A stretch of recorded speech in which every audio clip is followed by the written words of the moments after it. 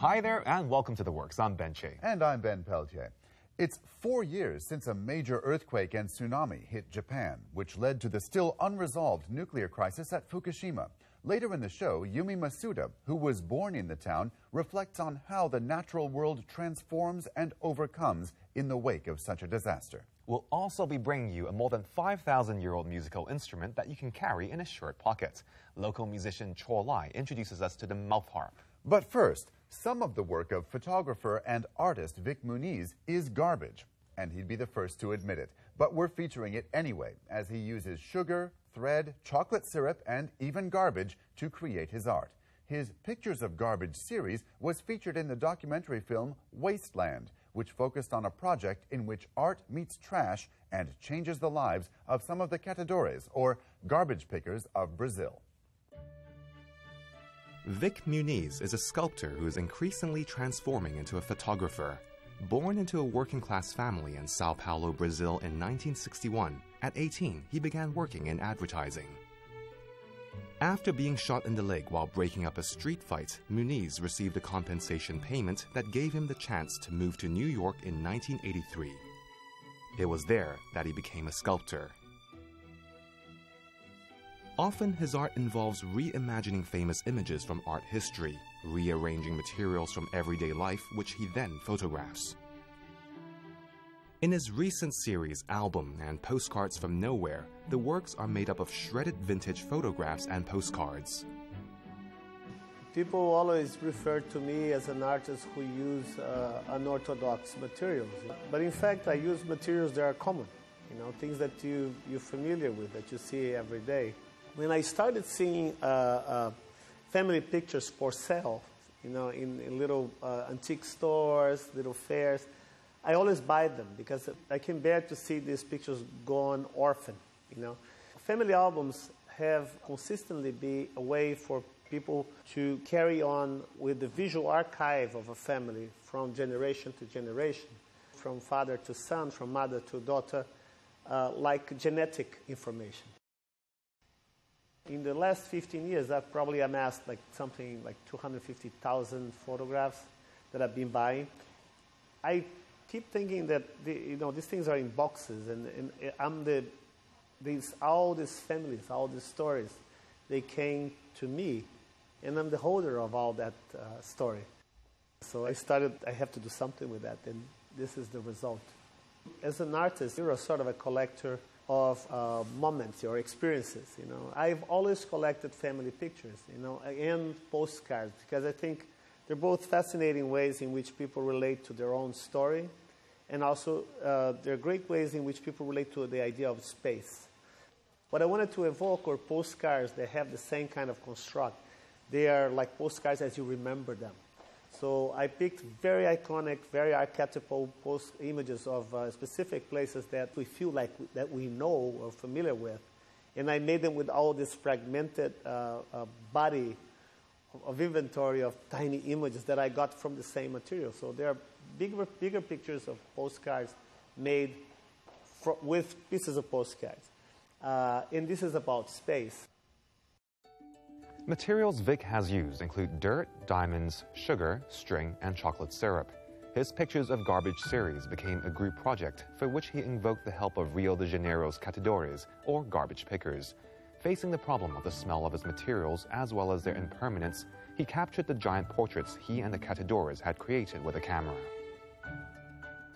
Like a few years ago, I tried to, I thought about making images with garbage. Because garbage is something that normally we don't want to see. The whole idea of garbage tends towards invisibility. You just don't. These are something that we're always trying to hide, because not just because of the smell, because visually we don't want to relate to it. And to make beautiful images out of garbage would be very interesting, because it was not just about making drawings out of garbage. It was about working with people who live in the garbage. I come from a very poor family in Brazil, and I know the deal. I mean, if you Just talking about it's not enough. You know, if you're an artist, you have to be out there, you have to be involved with the society in which you live in a very intense way. So you can, whatever you produce is a reflection of that involvement. Among the most loved characters in movies are the animated ones, from Dreamworks' Kung Fu Panda to Walt Disney's Mickey Mouse.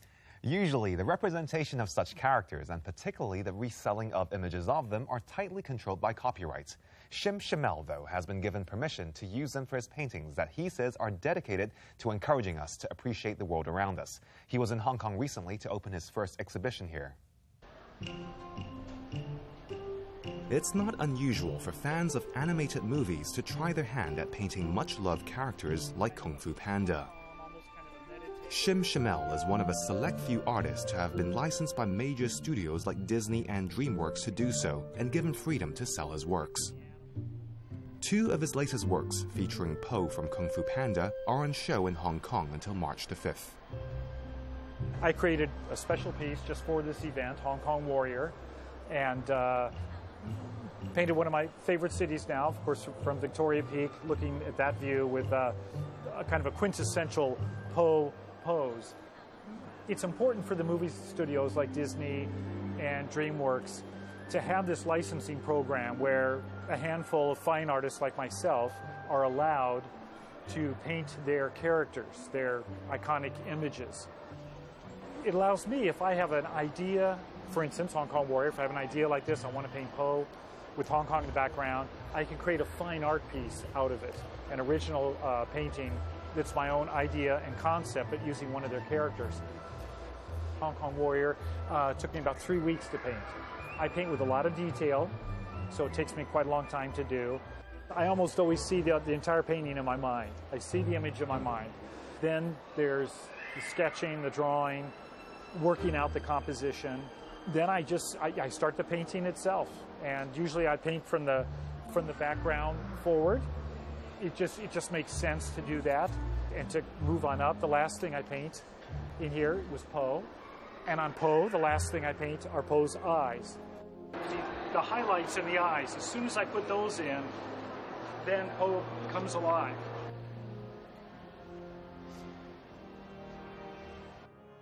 Just last year, Schimmel tried his hand at another Dreamworks staple, the characters of Hiccup and Toothless. The painting Fire and Ice is drawn from imagery in How to Train Your Dragon 2. But Schimmel says he's not tempted to work for the major animation studios, as he's not keen on working on other people's ideas. He wants to remain as an independent fine artist, able to express his own thoughts and feelings on canvas, particularly his love for the environment. It was a style I developed actually quite a long time ago now, in the late 1980s, early 1990s.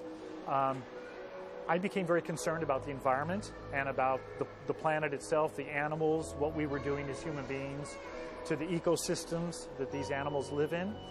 And I wanted to start saying something about that in my paintings and also in my children's book. The message always is that human beings need to love these animals, that we share this planet with the animals. We don't own the planet. We live on the planet with these animals, and we're all interconnected. So that's always the message of my work. So when you see my other artwork, where you see one of the snow leopards or tigers that I paint, it's the same thing. The background, I paint the animal. The eyes are almost always the last thing I paint. That's where the real emotion comes from with the painting. The fur takes a long time. It's many, many layers, but the way I paint, it's many, many layers to create that feeling, that texture of the fur. I live in the desert, so it's quite a bit different than in the big, beautiful city here of Hong Kong. Schim Schimmel grew up in Arizona, where his father was a watercolor painter and art teacher known for his desert landscapes. Schim studied with him before he taught for over a decade himself. In 1987, he quit teaching to devote all his working hours to his own work. He says that he had to struggle for 10 years to make a living from his art, but has not regretted it for 1 second. I had no choice. Just emotionally, I had no choice. It was something I had a real need to do, a need to create. There's just a passion there. There's almost a need to express and we all have our different ways of expressing ourselves. I wanted to have a positive message and impact through my artwork that would make people feel more compassion and more love for the planet and the animals. All I know is I'm here for a very short amount of time, like all of us, and whatever I can do with this short lifespan I have through my work to help raise awareness or consciousness, make people feel a little more compassion or love for the earth and the animals, then that's all I can do, and that's all I need to do or want to do.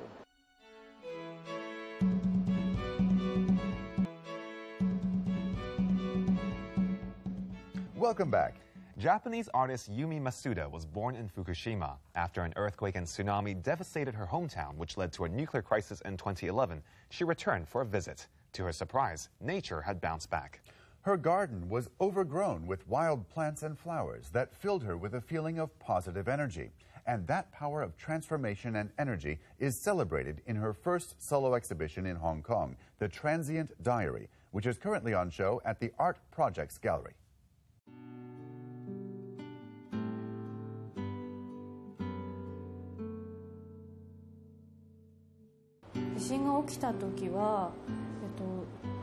So 福島で何が起きているか情報があまり東京にいて分からなかったので、家族の安否、あと友達がどうなっているかがすごく心配で、その後に地震の後にその原子力発電所の事故が起きたっていうことがニュースで分かって、まさかそんなことが自分の生まれた町で本当に起きるとは思ったことはなかったので、びっくりしたし、悲しいっていうよりもまず先にもうびっくりして、とにかくその親しい人たちの身の安全っていうか、それが一番心配でした。Yumi Masuda's family were living just 7 kilometers away from the nuclear power plant in Tomioka, a city that is now almost completely abandoned. Her mother was at home when the earthquake and tsunami hit. After the disaster, she was evacuated to another nearby city. As the situation worsened, she went to Tokyo to meet Yumi. 本当に嬉しかったです。もう泣きました。会えてよかったって思って、初めて香港で絵の展示をすることができて、で私のそのふるさとの福島のことをモチーフにした作品を展示しているので、ぜひ母にも見てもらいたいと思って一緒に来てもらいました。Although high radiation levels have made Tomioka virtually uninhabitable, residents were allowed to return to their homes for a short period. It was during such a trip that Yumi found her inspiration. 1年後に福島の家に帰った時に、私の家の周りに生えていた庭の草とか花がすごい今まで見たことのないような、大きさに育っていたりして、すごくびっくりしたんですけど、でその光景っていうのはやっぱりとても悲しい感じもしたんですけど、それと同時になんかすごくその植物の生命力みたいなものを感じて、関係なくこう自分の好きなように育っているっていう姿を見て、とてもなんか生命力を感じて感動しました。でそれを今回作品にしようと思って、こういう作品になっていきました。行きたいですね。いろんなことが起きる、生きている、毎日生活している時にいろんなことが起きると思うんですけど、それに振り回されないで、こう綺麗な花を咲かせるように私も生きていきたいです。私の作品を見てなんだろう、自分が普段生活していて感じないような、なんかちょっとした嬉しかったりとかちょっと悲しそうに見えたりとか、そういうことを絵を見て少しでも感じてもらえたらすごく嬉しいです。 It's known as the mouth harp, the Jew's harp, the Joel harp, the Ozark harp, and even the Juice harp. But whatever you call it, its origins lie more than 5,000 years in the past, and it's been played in many cultures. Local musician Cho Lai became interested in the instrument after seeing a Ukrainian singing contest on YouTube. Today, he's conducting workshops to promote the ancient instrument.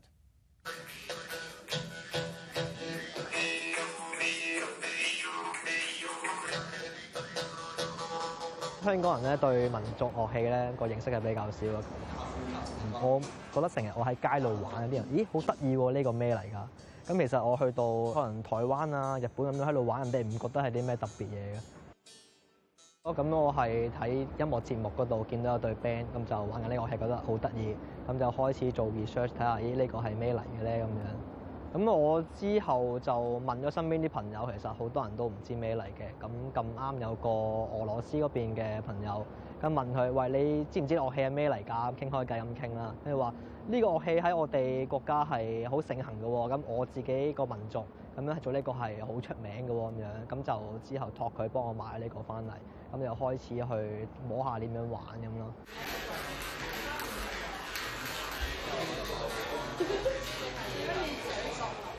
咁其實大家日常生活咧一定有接觸過嘅，咁樣啲50至70年代嘅卡通片咧，嗰陣時我哋係冇電腦做聲噶嘛，咁其實就用緊呢個口言遊戲去做聲咯，即係可能啲卡通人物喺度跳緊啊咁樣，就可以做個聲出嚟咯，例如咁。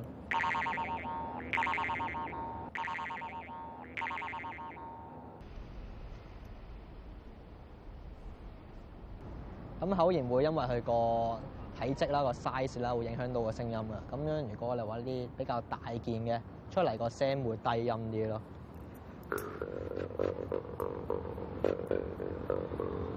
咁佢出嚟啲聲都會偏向沉嘅。咁樣細件咧，相對就一定高音啲嘅。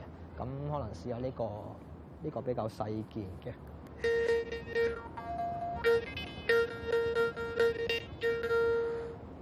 咁樣每個都會有自己特色啦。咁樣嗱，介紹下呢個就南印度嗰邊嘅口言嚟嘅，佢哋會比較特別少少，有一支柄喺佢個尾端嗰度伸咗出嚟。咁佢哋咧呢個其實佢比較特別嘅地方係佢大 size 同細 size 咧出嚟個音都會比較高嘅。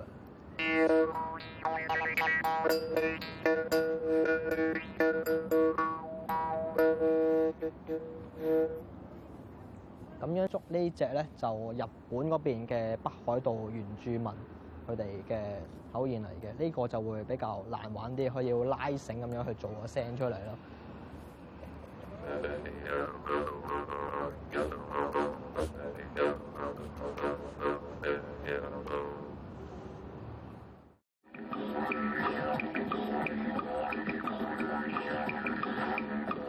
喺亞太區口言呢樂器就會比較多嘅，咁歐美地區都會有，但係歐美地區咧，佢哋喺以前成吉思汗嗰陣時咧，就去帶咗呢個樂器過去咯。咁所以你見到每個地方咧，佢哋玩口言咧，都會有佢哋自己嘅一啲特色啊，同埋形狀上都會有啲唔同嘅。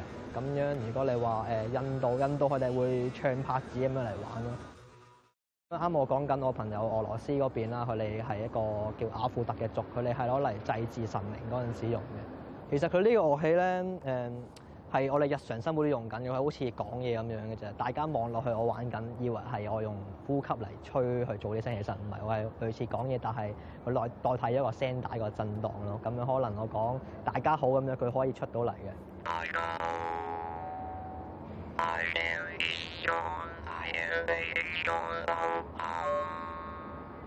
啱嗰句就 My name is Cho, I'm playing the mouth harp 咁樣咯。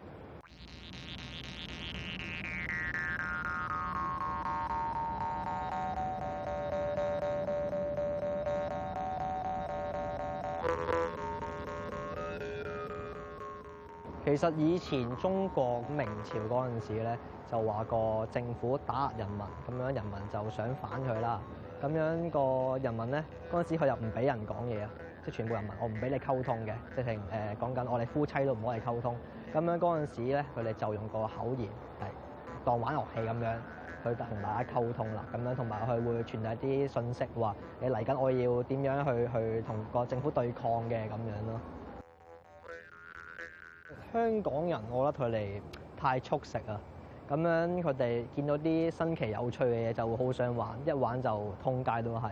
咁樣其實大家接觸到都好事嚟嘅，但係就唔好當佢一個玩具咁樣咯，因為好似之前 ukulele 興過一排咁樣，就成街都係啦，跟住之後就嘣一聲就會失蹤晒㗎啦咁樣，同埋想大家多啲了解啲樂器嘅歷史咯。